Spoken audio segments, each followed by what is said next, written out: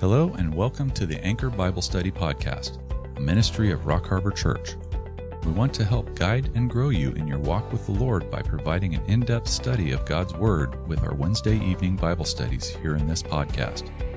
So please grab your Bibles and let's set a course for spiritual maturity. Here's Pastor Brandon with this week's lesson. If you got your notes for Romans, studying Romans obviously with a backdrop of how to counter Calvinism. Calvinism comes from ancient paganism, ancient fatalism, and it has seeped into the church and has become mainstream, and most Christians are hearing Calvinism or Gnostic Manichaeanism, and they don't pick up on it. They think it's Christian. So, as we go through Romans 9 through 11, which are the big chapters that Calvinists like to use, we've been unpacking that. So now we're in chapter 11, and we're going to unpack some more things that militate against Calvinism.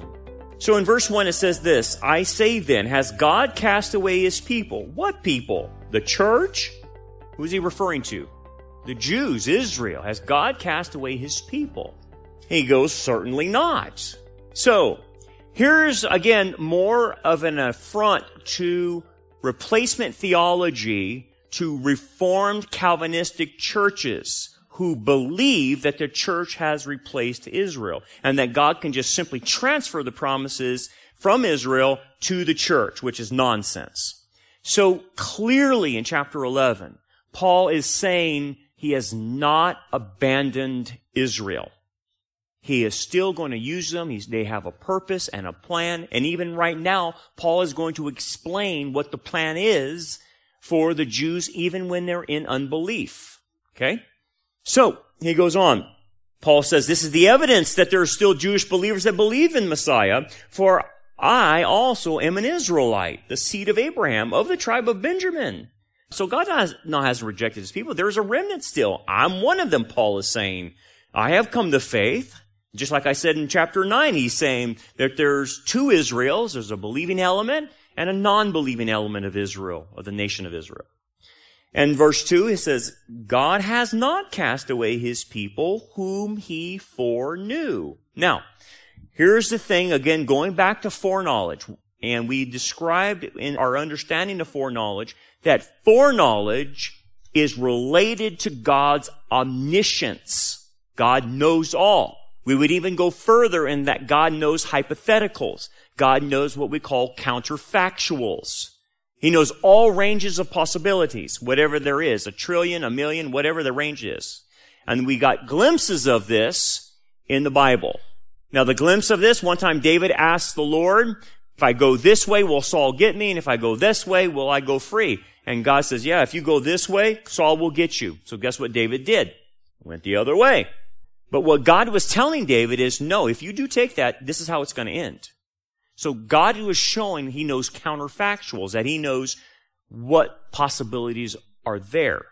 Same thing is true in Jesus' ministry. Remember when He cursed Bethsaida, Chorazin, and Capernaum, for He says if the miracles were done in Sodom and Gomorrah as they have been done in you, they would have, notice the hypothetical, the counterfactual, they would have what?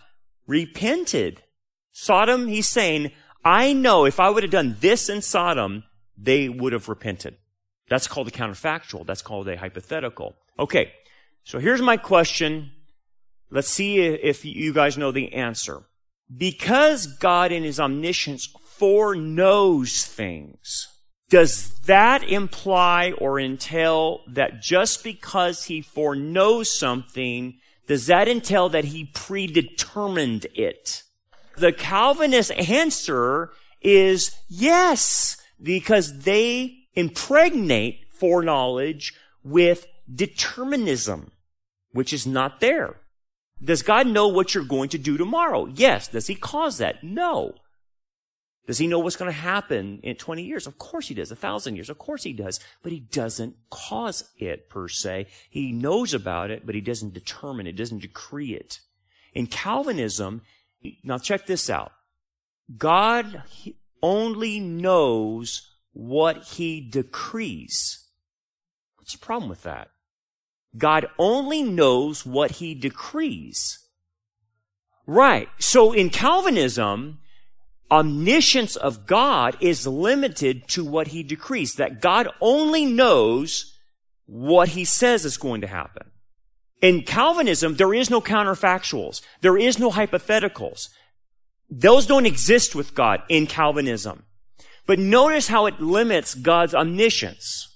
So God knows only the knowledge that he decrees, and nothing will happen beyond that, because he decrees everything. Paul. Absolutely. It's all there. But the Calvinist says, no, you're mistaken, Paul. The Calvinist says, look, it's really not a choice.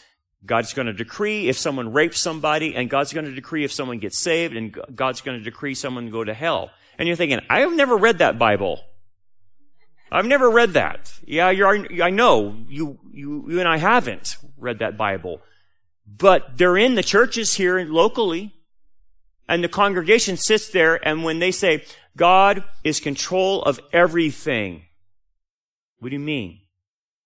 Well, he decreed who would be saved, and he decreed who would be lost.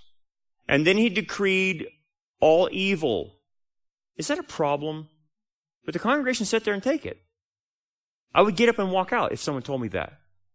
So the Calvinist is going to say that God decreed evil, that he decreed a rape of a woman, he decreed abortion, he decreed the Holocaust, he decreed all the bad things that would happen to you, he decreed it.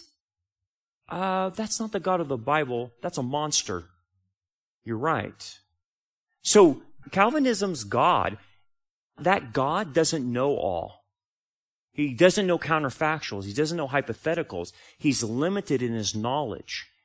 And because he lacks the power, he has to control everything. Who is more powerful? A God that has to control everything, or a God who can give freedom to creatures and still be in control? You see which one's more powerful? That's the God of the Bible, is that I can give freedom to angels, demons, Satan, humans, and I'm still in control of this whole thing. Without violating their will. Now that's a powerful God. The God of Calvinism is so non-powerful is that he has to control that you brush your teeth tonight. He decreed that you brushed your teeth. He decreed that you would get up to work tomorrow and go to work. He decreed that. So you don't have any free will. You're going to do that because he decreed it. And so when bad things happen to you and you say, why did this happen to me? Then the Calvinists will say, because God decreed it. And you say, why would he do that to me? Well, maybe you need to learn something. We don't know the mystery of God, so they punt it to, it's just a mystery. Okay. So when it says, God has not cast away his people whom he foreknew, please answer this question. What did God know about Israel? Even though he chose them, and he chose them at the time after the Exodus in the wilderness. That's when he chose them to be a nation, okay? Now, he chose Abraham, obviously, but they became a nation in the wilderness. But he started everything with the patriarchs and was working through that. Okay. So when God chose Israel, what did he foreknow about them? They would be rebellious. And they would ultimately reject the Messiah. How do I know that? Because it's predicted in Scripture. All I got to do is read Isaiah 53, and I can definitely tell that they're going to reject the suffering servant. It was predicted. And then it was predicted by Moses, going back to him as a prophet and all the other prophets, that Israel would be scattered among the nations for that rebellion. They would suffer a penalty for rejecting the Messiah. It was all predicted. Why? Because God foreknew it. But what else did he foreknow about Israel? They would reject their Messiah, but they would come to faith and come back to him as a nation. He knew that. So in this period of time that Paul's talking about, he's saying, look, you're seeing the temporary set-aside of Israel, and God knew they would do this, but he still has a plan and purpose for them. So he has not forsaken his people because they actually one day will come to faith. And he says this in chapter 11. What? All Israel will be saved. He mentions that. So that's the ultimate plan for Israel. He's not cast Israel away. So when these knuckleheads come to you with replacement theology and they say, God's done with Israel. The church is Israel. They're being knuckleheads. They're not reading the text. Now, he says, or do you not know that the scripture says of Elijah how he pleads with God against Israel, saying, Lord, they have killed your prophets and torn down your altars, and I alone am left, and they seek my life. But what does the divine response say to him? I have reserved for myself 7,000 men who have not bowed a knee to Baal. Aha! So Paul is making the point, look, what you have to understand is not only has God not cast away his people, he's going to use them again in the future, but he's bringing up the remnant theme of Israel. The remnant theme of Israel, which Isaiah is the hallmark of where the remnant theme comes from. Okay, what is the remnant theme? It means it's the believing element of Israel. The believing. There's always been a remnant. Always been a minority of Jewish people who truly were saved, right? How about the church? Are all people who are members of the church saved? No. Jesus made that abundantly clear in the kingdom parables, the mystery kingdom parables, Matthew 13, where he said there will be wheat and tares. So you and I should not expect a pure church. Just like if you and I were in Israel, you should not expect that every Jew walking around, even going to the temple, was saved. That's just not true. It would be a minority that would be, and the same is true in the church. You have the wheat, that's the minority, and the majority is the tares. That's how the church is formed, just like Israel. That's where we get the remnant concept. Okay, so he's explaining the remnant concept, and he says, verse 5, even so, and he says, well, that was, basically when he says even so, the Greek is what he's trying to say is this, is that what is true back in Elijah's day is true today.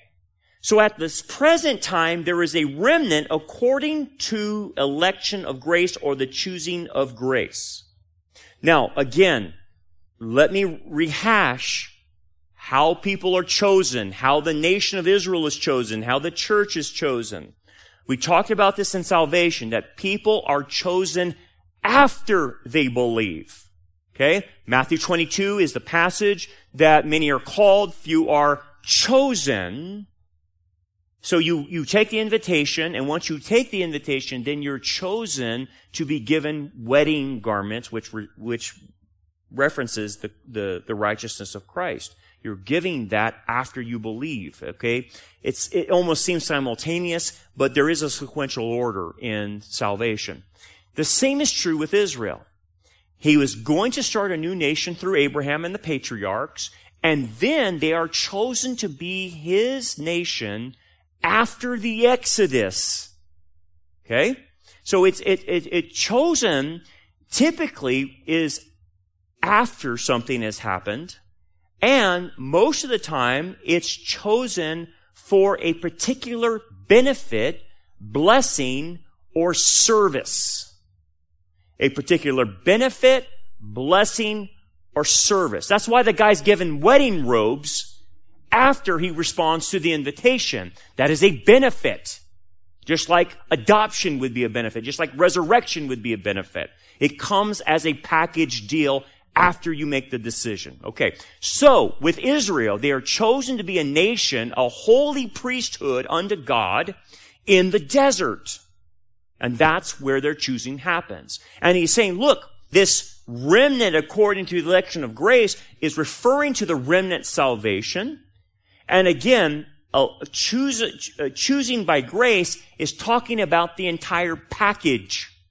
Election by grace doesn't mean that before the creation that God chose individual Jews to be that remnant before they even believe. That's not what it's teaching. It is teaching that election of grace means that the salvation package is grace. Just like Ephesians 2:8-9. For by grace are you saved through faith, and this not of yourselves. What is this? The whole package. Right? This is not of yourselves, not of works, so that no man can boast, right? It is the grace of God through faith. The whole package of salvation is called grace. It's the package.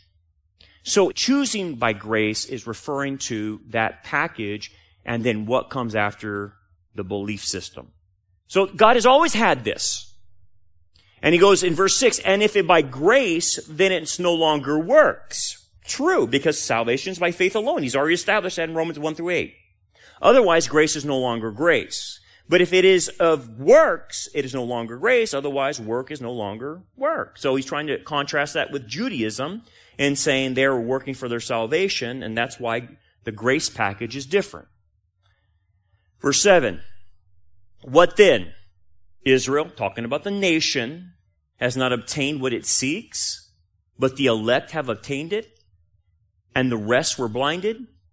Yes. The answer is yes. So, Israel didn't obtain what they sought. What did Israel seek? Righteousness. But they sought righteousness by keeping the law, by keeping works, and by their national heritage. And Paul is saying that's not how you get saved. That's not how you obtain the righteousness of God. The way you obtain the righteousness of God is through faith. And as an example, in Romans chapter 4, Abraham was credited to righteousness by faith, right? He was justified by faith. And he's made that point, obviously. And so, but the election have obtained it. Yes. Why did the elect Israel obtain it? Why did the apostle Paul obtain that righteousness? Because he got saved. Because Paul came to faith in the Messiah. And because of that, he was part of the remnant. That's how you become part of it. And the rest were blinded. Now that's interesting. Most people get this backwards. Calvinists believe that blinding happens first. That people are blinded. Or they're born dead. So here's my question. It's a logical question. I think it's relevant. If I'm dead spiritually and I cannot respond whatsoever to any call, any apologetics, anyone telling me the truth, because I'm a dead man, like Lazarus, that's their image they use, then why would he need to blind me? Or how about this? Why would there be a Satan and demons to deceive me? How does a dead person get deceived? You see what I'm saying? It doesn't follow. It's a non sequitur. It doesn't follow the argumentation. If I cannot respond, then Satan is no threat for me deceiving me because I'm dead. And anything else that could cause me to misbelieve or, bad theology or something like that, there's no threat of that. Why would I study apologetics? There's no point in that. Because I could tell you a PhD argument or whatever from Ken Ham about creation, and you still wouldn't believe because he has to make you born again before you will even believe. So you see the problem with Calvinism? They make stuff that doesn't seem logical. Why would Paul say, the God of this world has blinded them? So what? So what? They're dead. They can't respond anyway. So he's making this idea that the rest were blinded. Okay, so what about blinding? Blinding from God comes as a judgment for rejecting truth. Okay? Notice the sequence. He doesn't blind you before. He blinds you as a penalty for not believing the truth when it's staring you right in the face. What is he referring to? Well, first century Israel. First century Israel saw the Messiah, saw the miracles. It's right in front of them. And those who refuse to believe, as a judgment of that, will be blinded. Okay? Can you come out of your blindness? Yes, it's not a permanent situation. It is a judgment. And if you want to get out of that situation, what do you need to do? Believe the truth. That's how you escape blindness. You start believing the truth.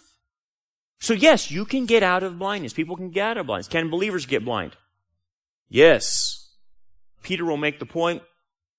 2 Peter chapter 1 will make the point that if you don't grow and you're not sanctified and you're not becoming more like Christ, that you will go into blindness spiritually because you're not growing. And you become myopic first of all, and then you become spiritually blind. Is there a lot of believers that are spiritually blind right now? Oh, you better believe there are. Absolutely. They're blinder than bats, man. And they don't have a clue spiritually, but they think they see. They think they see. And they think you're crazy. Just want to let you know that. But that's what blind people do. They grope in the dark thinking you're crazy. And you're saying, look, the way out of here is right here. Here's the exit. And they're like, you're crazy. I'm not listening to you. So the whole point about this is blindness comes as a judgment to rejecting the truth. Okay? Verse 8. Just as it is written, God has given them a spirit of stupor, eyes that they should not see, and ears that they should not hear, to this very day. So that's a quote, right? Quote from Deuteronomy 29, and the prophets, Isaiah 29:10, the writings, Psalm 69:22-23. And David says, let the table become a snare and a trap, a stumbling block and a recompense to them. Let their eyes be darkened so that they do not see, and bow down their backs always. So this is what we call a judicial hardening, a judicial blinding for rejecting the truth, for the penalty of that. And so the prophets predicted it, and so this is what happened to Israel as a penalty. Okay, verse 11. So, but he's going to make the point that this blindness is not final. They don't have to live like this. I say then, have they stumbled that they should fall? So the idea is this completely irrevocable? Certainly not. In light of all the promises to Israel, it would be unthinkable that God's not going to make good on his promises to Israel. Because if he doesn't make good on his promises to Israel, he is not trustable. And if he's not trustable, then you and I can't trust him for the personal promises he's made to us. That's Paul's point. So when people practice replacement theology, they are in effect denying that God keeps his promises. And that kind of God is not the God of the Bible. You can't just take the promises of one person and say, I'll just give them to you, and so we'll abrogate this and make it for you. That's what Islam's God does. Islam's God abrogates things. He changes his mind, and then he does something different. That's what the Mormon God does. The Mormon God was a racist. Did you know that? Complete, flat-out racist. And then the pressure got on the Mormon church, and guess what their little prophets and apostles said? Oh, God changed his mind, and now here's a new decree. We're not racist anymore. Thank you. That's the gods they serve, right? Okay.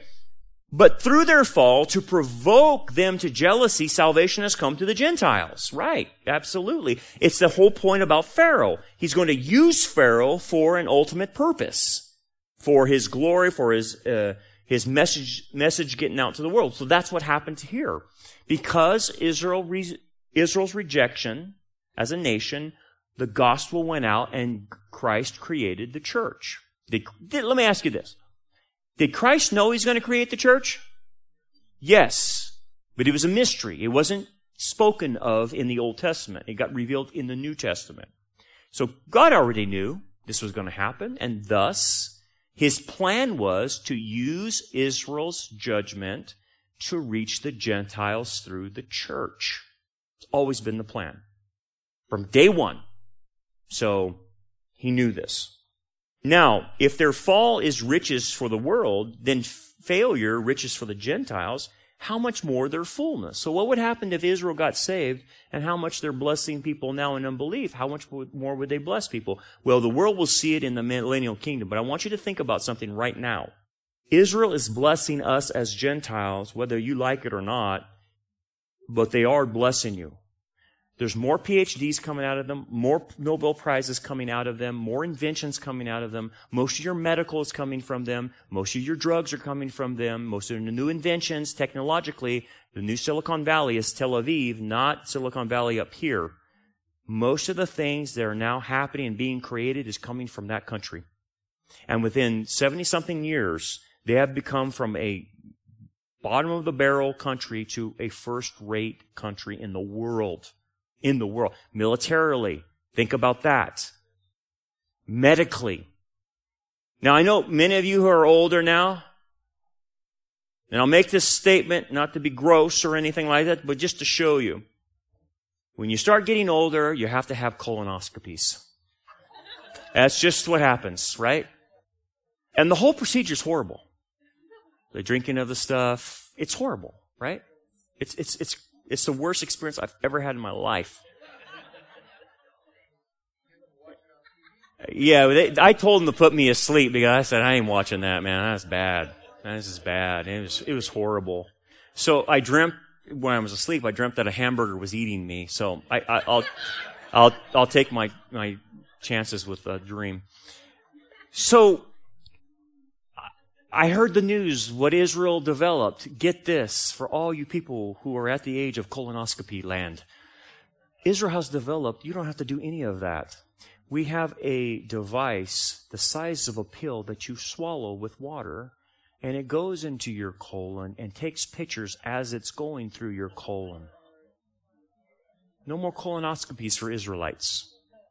No, I think I would prefer that. I think that's a lot easier on my system. Just to swallow a simple pill. It has a camera. But who invented it? The Jews. They are blessing the world even in unbelief. You see that. Most of your medicine is coming from Tel Aviv. Most of your electronics are coming from that. And they're first rate on solar power. And by the way, every farmer needs to thank them. Why? They invented the drip system because they're in a desert and they're getting a very limited supply of water from the Jordanian River, which comes from the Mount Hermon, and they had to figure out a way to turn Israel into a garden.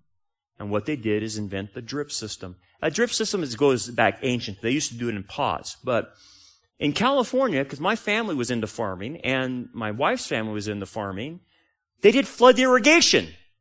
Flood irrigation. And so the Jews came over and said, no. You're wasting too much water here. You do a drip. Oh, now everybody has a drip. Thank the Jews for that. So when Paul says, what happens when they're blessing the world, when they're unbelief? What happens when they come into belief? Lights out. It's lights out what they will do for the world. Lights out. And we'll see that demonstrated in the Messianic kingdom. Okay.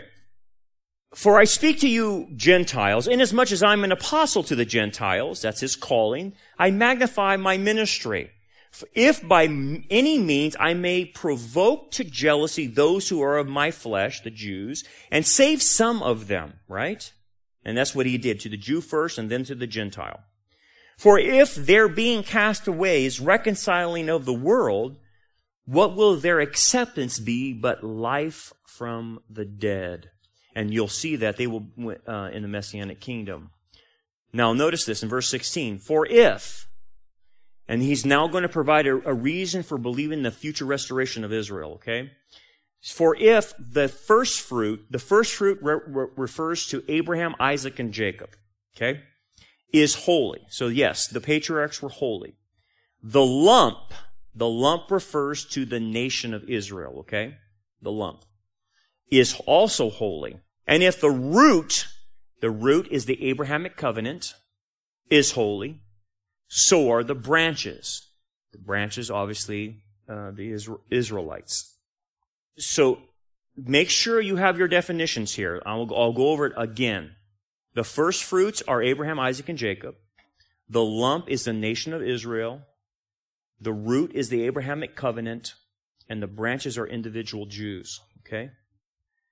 Verse 17. So if you have those definitions, you're going to need them for the next few verses. And if some of the branches, referring to Israelites, Jews, right, were broken off. Okay, broken off means judged. Judged for their unbelief. Okay, judged for their unbelief. And you, being a wild olive tree, that's referring to us, Gentiles, were grafted in among them. So us Gentiles being situated into this tree, and with them became, notice the word, a partaker of the root and the fatness of the olive tree. Okay, that needs some explaining. Paul is very, very careful, if you notice in the text, to use the word partaker. He doesn't say overtaker. He says you're partaking of something. And he's going to say that eventually you don't support the root supports you. Okay. So the first thing we have to understand is, what is the tree? What is the root? And what is the tree that grows from this root that you and I have been grafted into?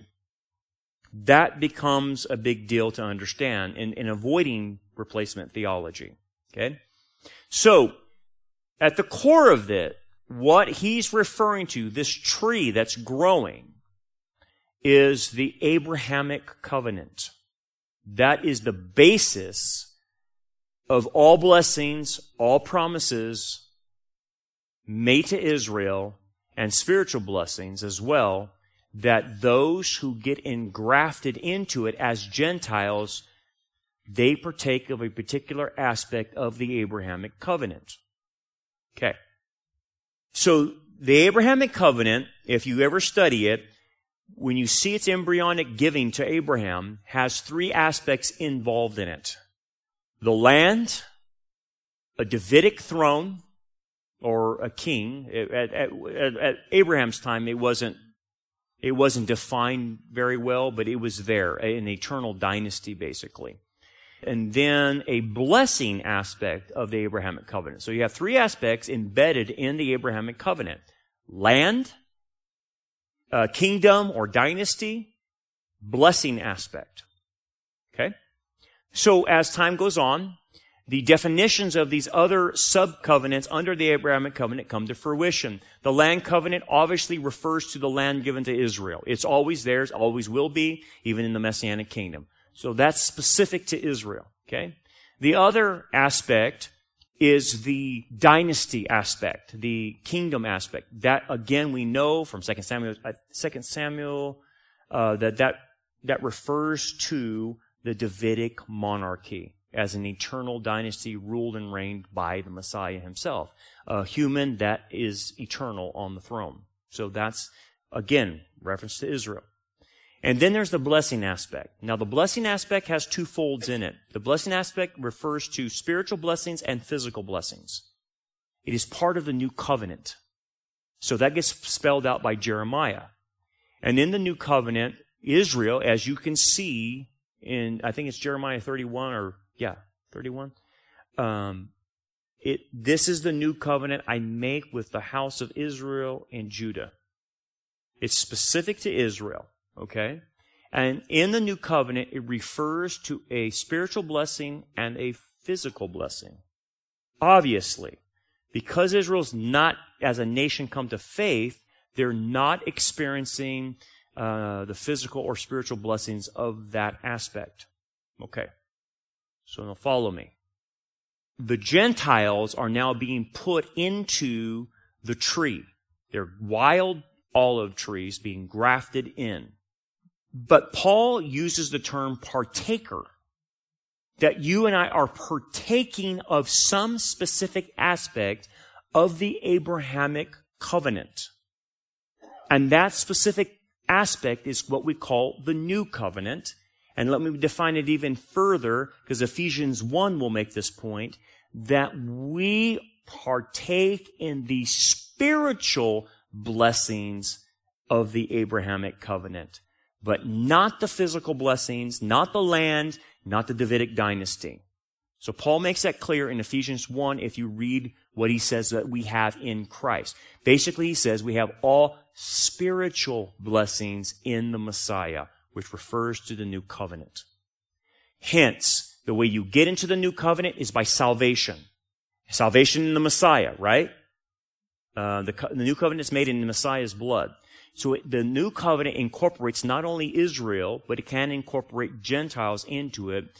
And the root is the Abrahamic covenant. It all comes from that. So, when you and I believe in Messiah, the Jewish Messiah, you are grafted into this tree and you partake of the sap that only relates to the spiritual blessings of the Abrahamic or New Covenant. Okay, any questions on that one? Because that's pretty thick. I know.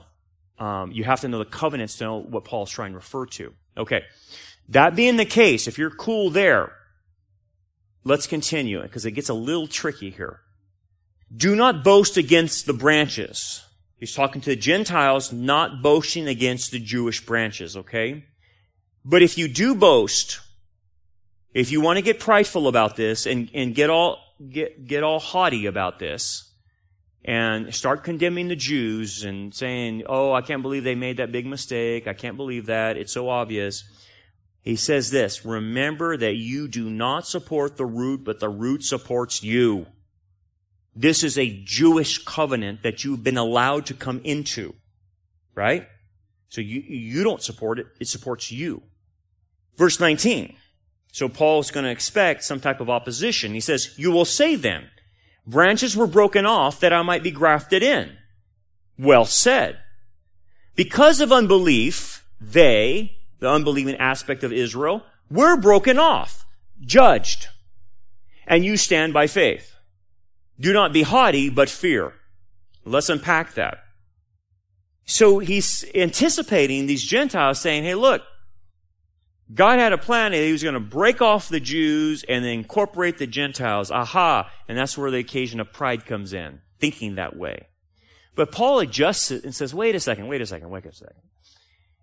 The reason they were broken off is because of unbelief, right? And you have been incorporated by faith. So at the end of the day, you have nothing to boast about. This wasn't something that God did without, their will involved. He allowed them to choose whether or not they're going to be in covenant with him or not. And if they didn't, he broke them off. And now we have the church, right? Okay. Now, read the next passage, and it says, for if God did not spare the natural branches, basically judge them for unbelief, he may not spare you either. Now, that starts getting tricky. What does he mean by that? Keep reading. Therefore, consider the goodness and severity of God. So balance the two out, he's saying. You got the goodness and grace of God, but then you have the judgment of God, is what he's saying. On those who fell, severity, right? How did you fall? How did Israel fall? Unbelief, right? And then they were judged for their unbelief. But towards you, goodness. Why? Because you believed. If you continue in his goodness. What do you mean if I continue in his goodness? If you continue, otherwise, you also will be cut off. Cut off. I'm going to lose salvation? Oh man, the people who believe in salvation can be lost are really on these verses. What does Paul mean? Look, the Jews were cut off. You start boasting against them, he'll cut you off too, man. Spiritual blessings, maybe? Why is he equating that to unbelief of Jews, though? Get more defined. Access to God, maybe?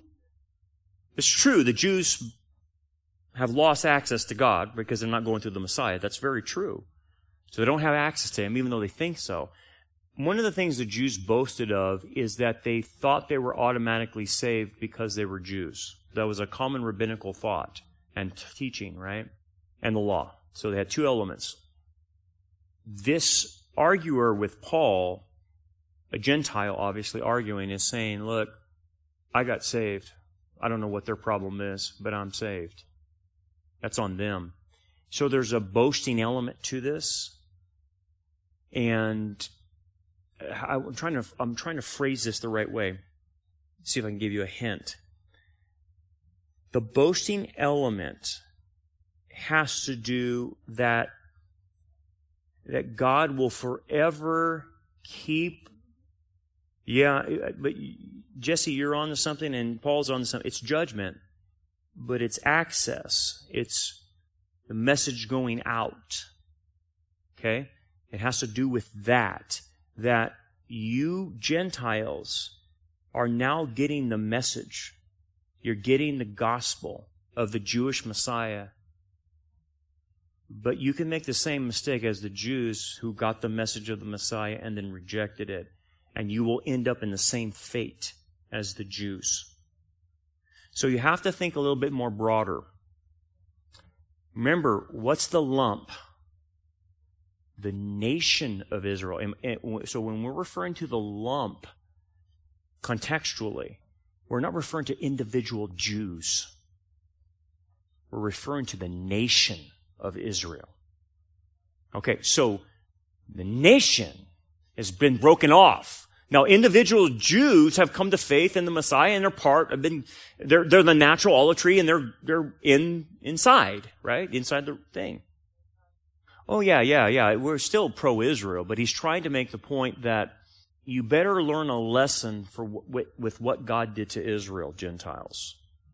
That if you pull the same stunt, then you're going to be severely punished as well. So it's not being pro-Israel, it's just saying you're going to get the same medicine as Israel got.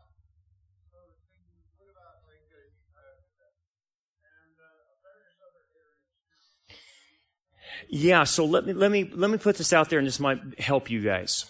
It's not about the church. Not about the church at all. That's not his argument. He's making a humanistic contrast. There are only two types of humans, Jews and Gentiles. That's it. So when Paul starts throwing that terminology, Gentile, instead of church, ecclesia, you all, that type of thing would be in the Greek. I know that sounds bad in English, but the Greek is actually saying you all. The argument he starts to make when he starts throwing Jew and Gentile out there, he is actually going on a people level, if that makes sense. He's not talking about the church at all at this point. So what could that possibly be? Go ahead, Paul. Remember, it's not about the church. It has nothing to do with the church. Go in your outline and look at verse 25 real quick, and maybe this will give you a clue. For I do not desire, brethren, that you should be ignorant of this mystery, lest you should be wise in your own opinion. That blindness in part has happened to Israel. Why is it in part? Is because a remnant still believes and sees, right? Okay, there's always Jewish believers. Always been and always will be, because they believe. Until what? The fullness of the Gentiles has come in. Okay, so now we understand that we're talking about Gentiles on a nationalistic level rather than a church level. Hence, if that is the background, he's contrasting Jew and Gentile, his point to the Gentile who is arguing with him, he's not making an argument for the church per se, is that when he says the Gentiles can get broken off just the same as Israel, means that if the Gentiles stop responding to the gospel, I will cut them off the same way as I did to Israel. It's not a church deal. It's not about losing your salvation. It is about when the fullness of the Gentiles has come in, what day is that? When the last Gentile gets saved in this age, you have the rapture. That's the signal for the rapture. Now, you and I won't know it, but that when God saves the last Gentiles, then the fullness, not the times of the Gentiles, the fullness of the Gentiles has been completed. And guess what he does? What does God do once the Gentiles in the church, all the Gentiles that are going to come to faith in this time period, have all come in, as much as they're going to be, and the last one is saved, then what does he do once the church is raptured? So the church is somewhat semi-involved in this. You have to be coming into the church. We're just referring to Gentiles. When the last Gentile is saved, what does God do with Israel? Starts the program with them again. Because the Gentiles have stopped responding. Once they're done responding, I will then restart my program with Israel, and I will work with them now.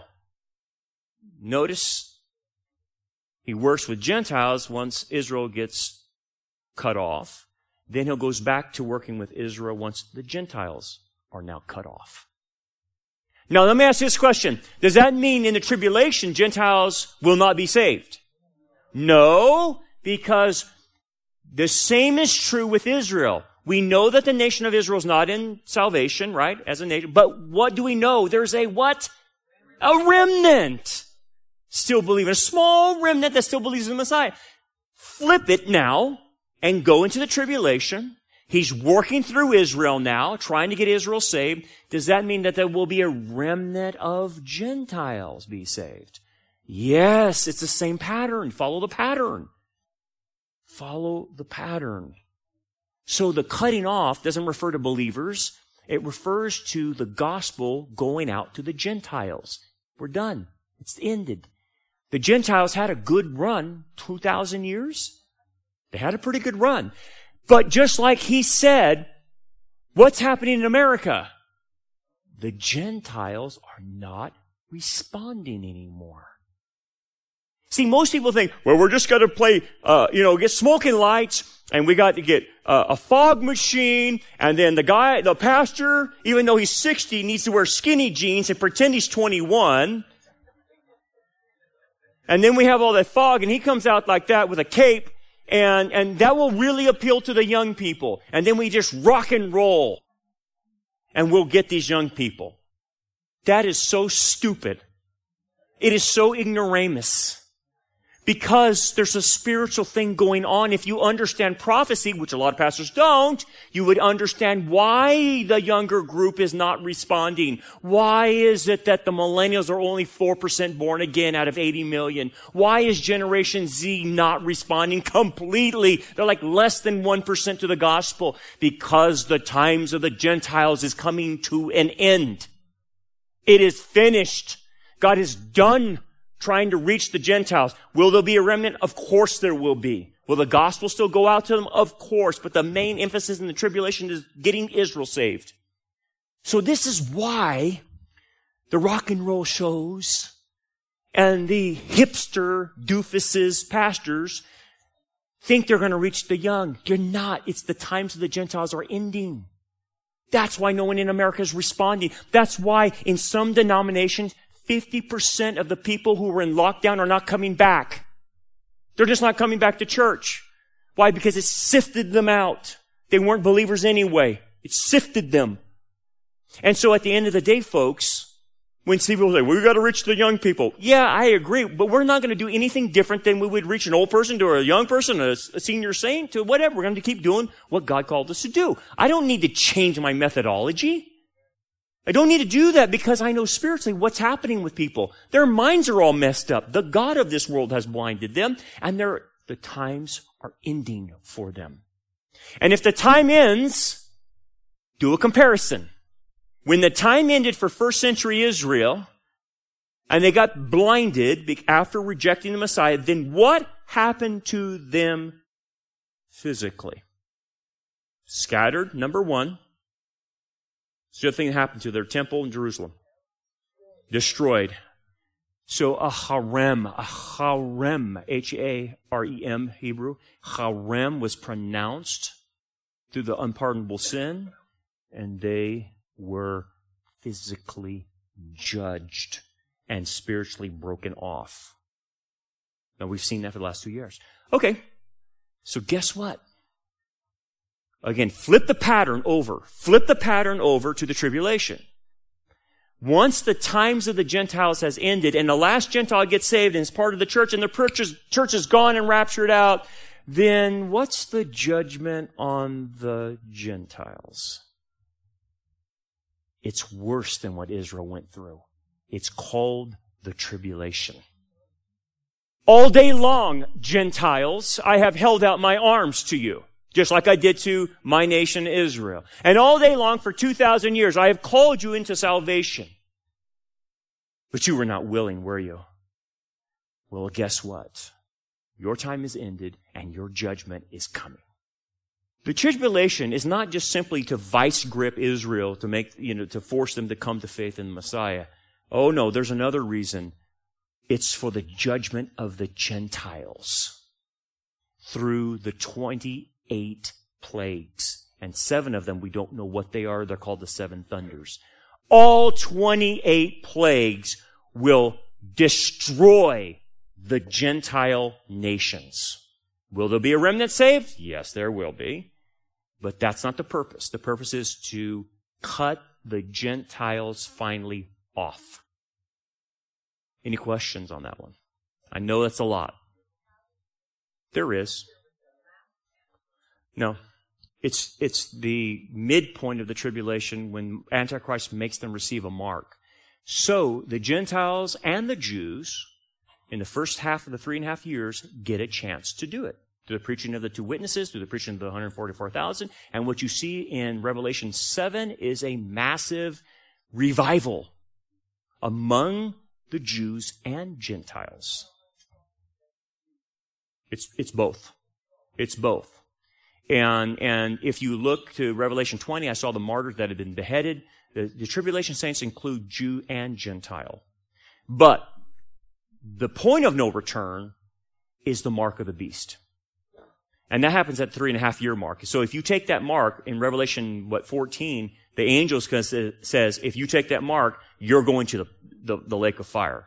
So that's the point of no return. But they still have a chance. They will get a chance, but they'll probably die over it. They'll probably be martyred by the horror. It's not going to end pretty, but they will be saved. So there's a big revival that comes from the 144,000. Yeah, absolutely. They do get a second chance. He does. He warns them not to do it because it's the point of no return. Yeah, they'll still do it. And so at the end of the day, they will choose to worship the beast rather than the Creator, and that's it. That's the point of no return. They're dead men walking at that point. And so that becomes, at the end, the sheep and goat judgment, they become the goats that are judged and then immediately thrown into the pit. I saw another hand somewhere. Back there, Chad, go ahead. Trying to accomplish something through a Gentile Antichrist? I guess the only thing I would say, what he's trying to accomplish is to derail Israel from their true Messiah. He's blinding them so they would accept even a Gentile Messiah, which is unthinkable. But he's gonna make it look so good that it's beyond temptation. They can't restrain themselves. And so most people think, well, they're never going to accept a Gentile Messiah. Oh yeah. Wait till this guy's on the scene. This guy has powers that no one's ever seen before. So I think it's all about deceiving Israel, obviously, to get into a covenant of death. And then, obviously, God works it to where this Gentile Antichrist turns on them and tries to wipe them out. Most Jews would not practice that. Maybe George Soros, but maybe him. But even if you take a rabbi, they would never practice, it's ridiculous to think of personal anti-Semitism.